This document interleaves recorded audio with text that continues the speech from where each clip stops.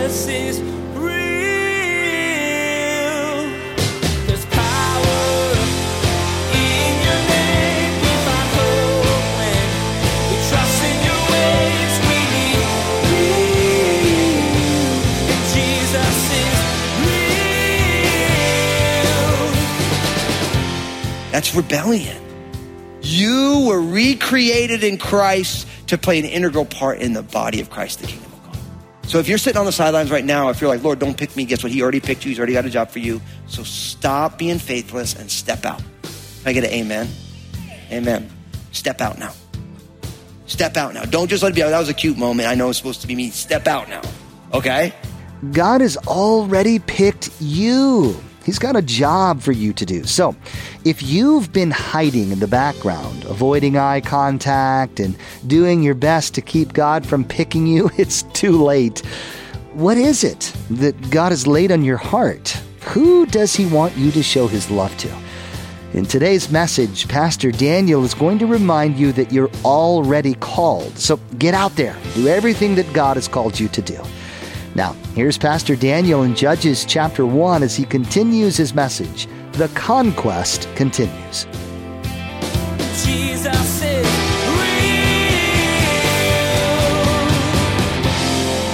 real. All of you are leaders. Every single one of you. There's not one of you in this room. There's not one of you listening to this. Wherever you are, there's not one of you who doesn't have a sphere of influence. And here's the thing. Don't make people need you.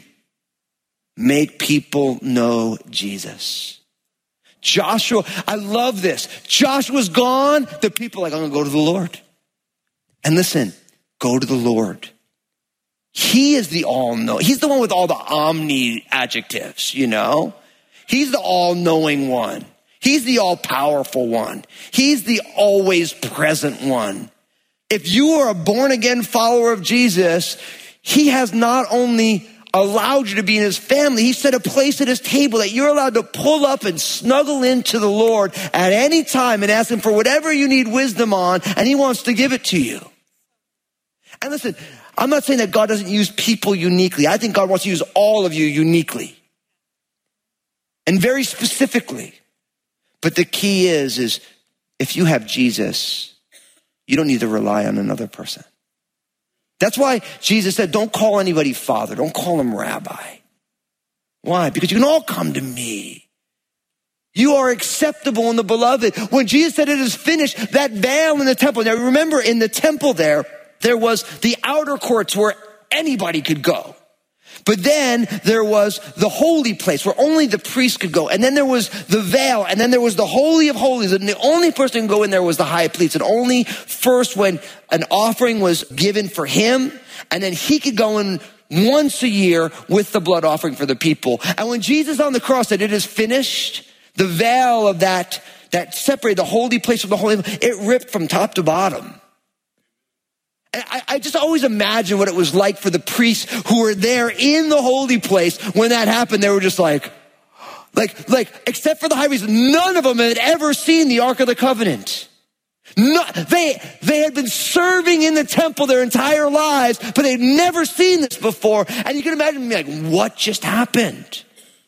The reason it ripped from top to bottom is because God is saying, look, now there's open access to me. Because the high priest was a type and shadow of the great high priest, Jesus. And the blood offering on the day of Yom Kippur, that was a type and shadow of God's lamb that was slain for the sins of the world, Jesus Christ. And because his blood was shed, his life was given, anyone who puts their faith and trust in him, you don't need a mediator because of Jesus, because Jesus is the one mediator between God and man. And if you're in Christ, you can go to the Father. You can come to God's word. You can say, Lord, you are my King. Speak to me. And I love the fact Joshua's gone. They didn't need Joshua. They had the Lord. And that's proof to me that Joshua is an amazing leader. So listen, there are people in all of our lives. I think about my pastor in my own life. A man still to this day is somebody who I can lean on, somebody who I rely upon when I have questions, somebody who I can call. I have lots of people like that in my life.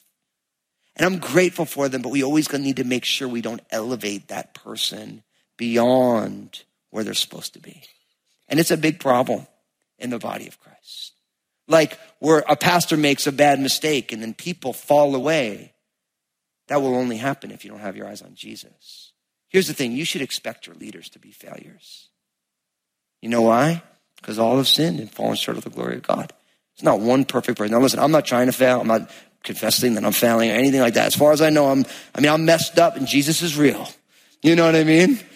But here's the thing. If you ever think that I'm going to not mess up, I'm definitely going to let you down. Because I believe in Jesus because I know that I mess up. And any leader messes up. And there's grace when we mess up.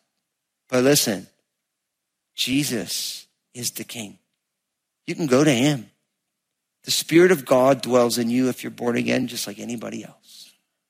And so we have to make sure that we don't get that stuff kind of crooked. Isn't it true? It's real easy to get really focused on a person other than Jesus. And it always leads to issues, unfortunately. So they come to the Lord, and I love this. Lord, we're in verse 1 still. See, we're not getting anywhere today. Who shall be first to go up for us against the Canaanites to fight against them? And the Lord said, Judah shall go up. Indeed, I have delivered the land into his hands. Now, how cool is this? Could you ever imagine it was like they're seeking the Lord? Like, Lord, so which one of us tribes is going to go first? Who's going to get the first shot at this? And you can imagine someone being like, oh, pick me, Lord, pick me. And the other ones be like, not me. Right? Now, it's a good reminder because some of us are zealous like that. Like, I'll do it. Doesn't be like, it's like when you were in school and you're like, who's got the answer? There's always those kids who are like, me, I got the answer. Even if they don't have the answer, they have the answer. Right? Right? And then there's other people like, don't pick me at all. Right? And so there are different personality types, and some of you are gregarious, and some of you think you know everything. And there's others of you who just like, whatever you do, God, don't pick me. Right? Now, here's the thing. If you're like the whoever you are, God, whatever you're doing, don't pick me. I want to tell you that I think God wants to use you especially. You know why? Because God loves to pick the people who don't think they're supposed to be picked. Why? Because if God always picks the person who thinks they should be picked, then when God does something, that person might be like, I did that. Of course I did. I'm so smart. Right? But if you don't want to be picked and God picks you, then you'll be able to say, man, I had nothing to do with that. I didn't even want to go. Right? And the Bible says that no flesh should glory in his presence. So listen, if you're the kind of people like, don't pick me, I think God's already picking you. But listen, if God's picked you, are you stepping out? Because this is what I found. I know that my Bible says that there's no such thing as like second-class Christians. There's just people who follow Jesus and people who don't. And there's no such thing as a part of God's family who's not part of the body. And guess what? Every part of your body's got a job to do. So there's no such thing as being a Christian and not having something that you're supposed to be doing in Jesus' name. Because, can you imagine? I don't know exactly what the appendix does, but I know that if the appendix doesn't work, the body's pretty messed up, right? And so I might not know what the appendix does, and some of you are doctors, you'll tell me later, and I'm grateful for the information. You know what I mean? But it's like, if it doesn't work, the whole body gets messed up. So here's the thing. God wants to use all of you. But the thing is, for a lot of you, like, well, don't pick me, God, but he's already calling you out, and you're just like, I don't want to go. And that's what you call rebellion. That's rebellion. You were recreated in Christ to play an integral part in the body of Christ, the kingdom of God. So if you're sitting on the sidelines right now, if you're like, Lord, don't pick me, guess what? He already picked you. He's already got a job for you. So stop being faithless and step out. Can I get an amen? Amen. Step out now. Step out now. Don't just let it be, that was a cute moment. I know it's supposed to be me. Step out now. Okay? Now, I love this. He chooses Judah. And you realize in the Bible that Judah was the fourth son of Jacob, right? Now, in that culture, the firstborn was always the one who was the right of the firstborn there. There's a place of preeminence. But the Bible always actually undercuts that. And we've been studying that as we looked at Genesis. All these books, we've been seeing that over and over and over again. And Judah ends up becoming the driver. Remember, it's like you have these 12 tribes, and then when they get all broken up, a few generations in, you're talking about Israel, which is the 10 northern tribes, which is normally typified by Ephraim as the largest tribe, and then Judah, the 2 southern tribes, Judah and Benjamin. And really, the tribe of Judah takes the preeminence. So it's not by chance that the Lord's like, yeah, I want Judah. Because who is the quintessential person from the tribe of Judah? Anybody know? Jesus. Why? Because he's the Lion of the tribe of Judah. All those genealogies, those family trees, like long before we had Ancestry.com, it was in the Bible.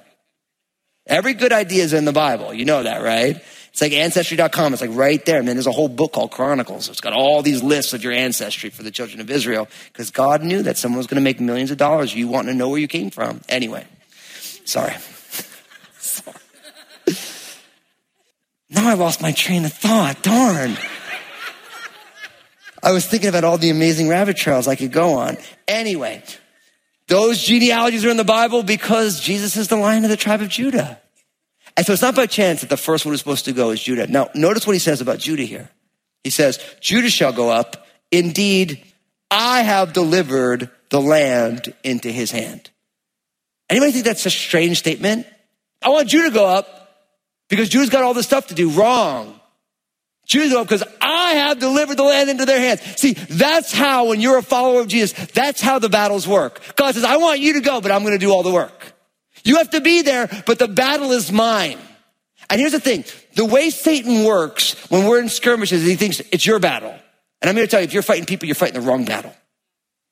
Because the battle's the Lord's. And it's always been the Lord's. And what that means is we're supposed to show up. It's like, remember Moses when they were before the Red Sea and the Egyptian army was coming with their chariots? And the Lord says, stand and see the salvation of the Lord. Moses' job was to stand. And the salvation comes from God.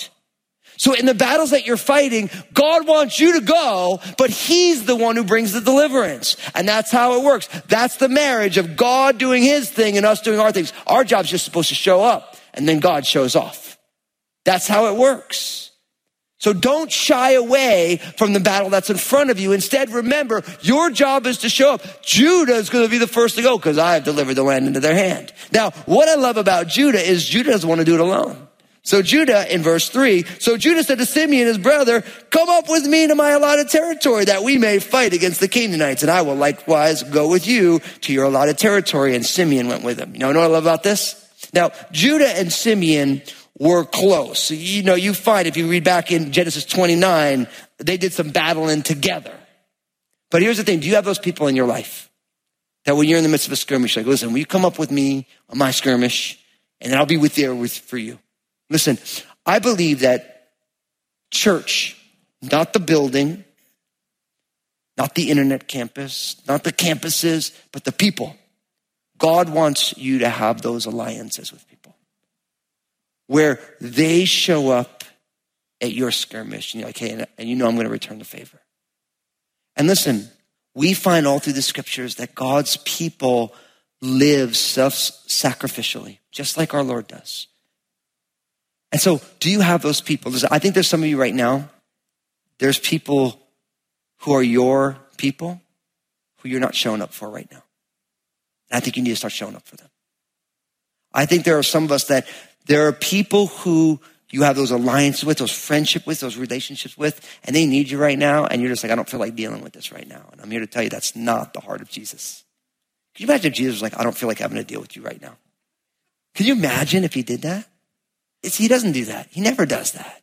And here's the thing. Oftentimes, there's a cost to showing up for somebody. And one of the things I love, and I think the people of God are really growing in this generation in unique ways. Jesus is always on the side of the vulnerable, the marginalized, and the oppressed. You realize that almost every time Jesus showed up for somebody who was in trouble on the margins, he did it and he went against the grain of culture. And I'm here to tell you, brothers and sisters, know what I love about what's going on in this generation for the body of Christ? You have to decide if you want to be American political, if you want to be a follower of Jesus. And I love that. Listen, I'm proud that I get to live in this country, but I don't want to be American first and Christian second. I want to be a Christian. And know what the problem is? A lot of the political discussions, if you're just thinking red or blue, you're not thinking the cross and the empty tomb. Because the red and the blue is actually obscuring what Jesus would do in that situation. You realize Jesus told the story, the good Samaritan, the only person who helped was a Samaritan, who everybody who Jesus talked to hated. It's amazing. It's like he used a priest, a Levite, and then a Samaritan. And it's just like, it's mind-blowing. A woman caught in the act of adultery in a culture that oppressed women And Jesus advocates for her. Jesus hangs out with the tax collectors and the sinners. The religious people couldn't stand it. They thought, what is wrong with this guy? They would go to the disciples and say, what's wrong with this teacher? He hangs out with the riffraff. But does Jesus care at all? And listen, the people of God were never meant to be a pawn in American politics. We are meant to be culture makers, bringing the kingdom of heaven down to earth in every generation, in every government. And what I love that's going on right now is the people of God are waking up to this, because really what I would say is that Jesus overturns tables in both conventions. There's issues on both sides. And everybody wants Jesus to be, this is my thing. Listen, there's a lot of things that's Jesus' thing. But here's the thing. Every time someone was oppressed, vulnerable, on the margins, that's the people who Jesus wants. That's why it says that pure and undefiled religion is to visit who? Widows and orphans in their trouble and keep yourself unspotted from the world. You realize that widows and orphans were completely marginalized in Jesus' culture. They were completely vulnerable to be oppressed in whatever way anybody decided. They had no rights under the law. And they're like, that's what real religion is. That's what it really means to follow Jesus, is you go to the most vulnerable. You do it as completely countercultural, and you keep yourself unspotted from the world as you do it. Now, it's important that we learn how to help people through their hard times. And it's one of the things I love so much about our family of faith here at Crossroads. It's really quite extraordinary what goes on. You know, I don't even know the half of it. But you got to make sure you have those alliances, those people like Judah and Simeon. Judah's like, come up, man, God's called us out. Why don't you come? And then I'll come for you too. I'll take care of it. When we're done with my battle, we'll do your battle. And listen, if you're like, hey, I really want that. Listen, in just 6 weeks or so, we're going to have our fall launch with all the ministries. And we want you to get in small groups, all of you. I want to see everybody at Crossroads in small groups. Because listen, it's hard to build relationships sometimes in the large family gathering worship service. But when you get around the table with people, you start to live life with them, and all the stuff about their lives you start to hear about. And then you realize, man, we could do this thing for them. And it becomes way more personal. And Judah and Simeon have that. And so Simeon's like, yeah, bro, I'll do this with you. Sounds great. Now look what it says in verse 4. It says, and Judah went up, and the Lord delivered the Canaanites and the Perizzites into their hands, and they killed 10,000 men at Bezek. So they went up to the city called Bezek. When they're there in Bezek, they totally rout them. 10,000 people get killed. Now what's interesting is, and then they found Adonai-Bezek in Bezek, and they fought against him, and they defeated the Canaanites and the Perizzites. Now the word Adonai is the Hebrew word for Lord. So the idea of Adonai-Bezek, he was the Lord or the king or the ruler of Bezek. Now you realize that in your Bibles, when you have the word Lord, capital L and then lowercase O-R-D, it's the word Adonai. So when we talk about Jesus, it's, he's the Lord, he's the master. Right? Now, what's interesting is other times in your Bibles, you have the word Lord, capital L, capital O, capital R, capital D. That's actually the personal name of God that we would say was Yahweh. People used to say it was Jehovah. If you're really technical, you call it the tetragrammaton, which means 4 letters, because we're so deep that way. It's the Yud, the He, the Vav, and the He, the Y, H, W, H, or VH, depending on which language you like to speak, and people argue about what it is. Now, if you didn't miss any of that, you're like, what did he just talk about? You can go back and check it out online and just drop some theology on you real quick, and you can think about it later. So that idea of Adonai-Bezek, this was the king or the leader of Bezek, right? So in the midst of this battle, they end up with Adonai-Bezek. And then they say something that's totally kind of nuts. Then Adonai-Bezek fled, and they pursued him, and they caught him, and they cut off his thumbs and his big toes. Now, let me say this first. We always say this, that when you're reading the Bible and they're telling stories, that narrative is not normative. What that means is, just like when you listen to the news, just because the news reports what happened doesn't mean it agrees with what happened. Does that make sense? So something really like, okay, so like, if we catch some king, should we just cut off his big toes and his thumbs? What's up with that? The idea, they're just telling what happened. Now, what you don't realize, it sounds barbaric to us, but there's actually great wisdom in what they did. Why? Because Adonai-Bezek would have been the leader of the king. And the leader of a king in cities at that time, they had two primary functions. One as priest of the people and two as warrior of the people. And you realize if you cut off someone's thumbs and you cut off their big toes, it's hard to be a warrior or a priest. I mean, can you imagine me trying to do, and listen, let's not find out with me, okay? Just remember, I don't want anyone to get any bright ideas. But can you imagine me trying to officiate communion here at Crossroads and I'm trying to put the bread between these two fingers? You don't realize, if you ever had a stubbed toe or a jammed thumb or broken thumb, you realize how hard it is, right? It's your big toe on your feet is a major stabilizer to your ability to stand. Your thumbs are almost essential to grab something. Now you can figure out another way to do it, but it really incapacitated the leader from performing these two functions. So there was a purpose to it. And what's also interesting is when priests were anointed to be king or to be priests, there was oil that was placed on their ears and their thumbs and their big toes. So there's some stuff there. Now, if you're bored, you can do a thumbs and big toes study of the Bible. And you might come up with some really cool stuff. It might be totally insane, but it could be really fun. But that's what they do to him. And what's interesting is what Adonai-Bezek says. And I'm going to close at verse 7. Only made it 7 verses in. Sounds about right. Notice what Adonai-Bezek says. He says, 70 kings with their thumbs and their big toes cut off used to gather scraps under my table. As I have done, so God has repaid me. And you hear what he said. Adonai-Bezek confesses that he's done this to lots of other people. And maybe 70 is a rounded number. Here's what he's saying is, what just happened to me, I've done to lots of kings.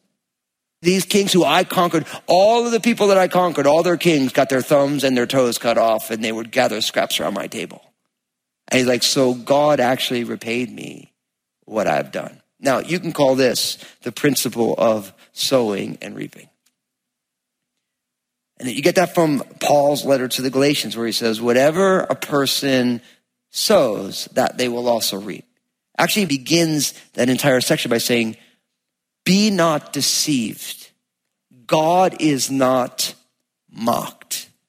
For whatever a person sows, that they will also reap. If you sow to the flesh, of the flesh you will reap corruption. But if you sow to the Spirit, of the Spirit you will reap what? Everlasting life. So what we find here is Adonai-Bezek sowed destruction in people's lives. And he's acknowledging that God repaid me what I've done to many people. And we often don't love the fact that our God is a God of justice. Jesus is real. You were recreated in Christ to play an integral role, a part in the body of Christ. You've already been picked. In today's message, Pastor Daniel challenged you to stop making excuses and step out into the battles God has called you to fight. As you go, remember that it's God's job to bring salvation and deliverance. All you need to do is stand on His word and in His grace.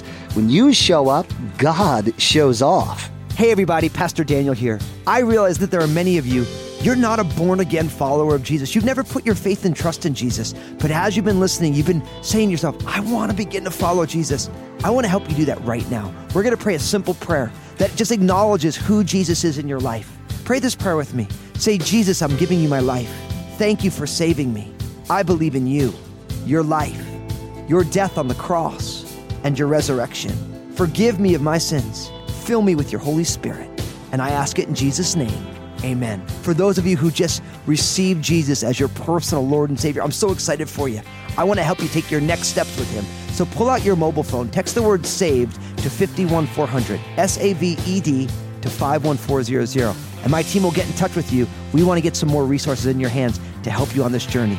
Join us again here on Jesus is Real Radio when Pastor Daniel will show you that your family legacy and your personal testimony are important to the kingdom of God. Whatever your past may have been, you can go forward today trusting God and living for Him.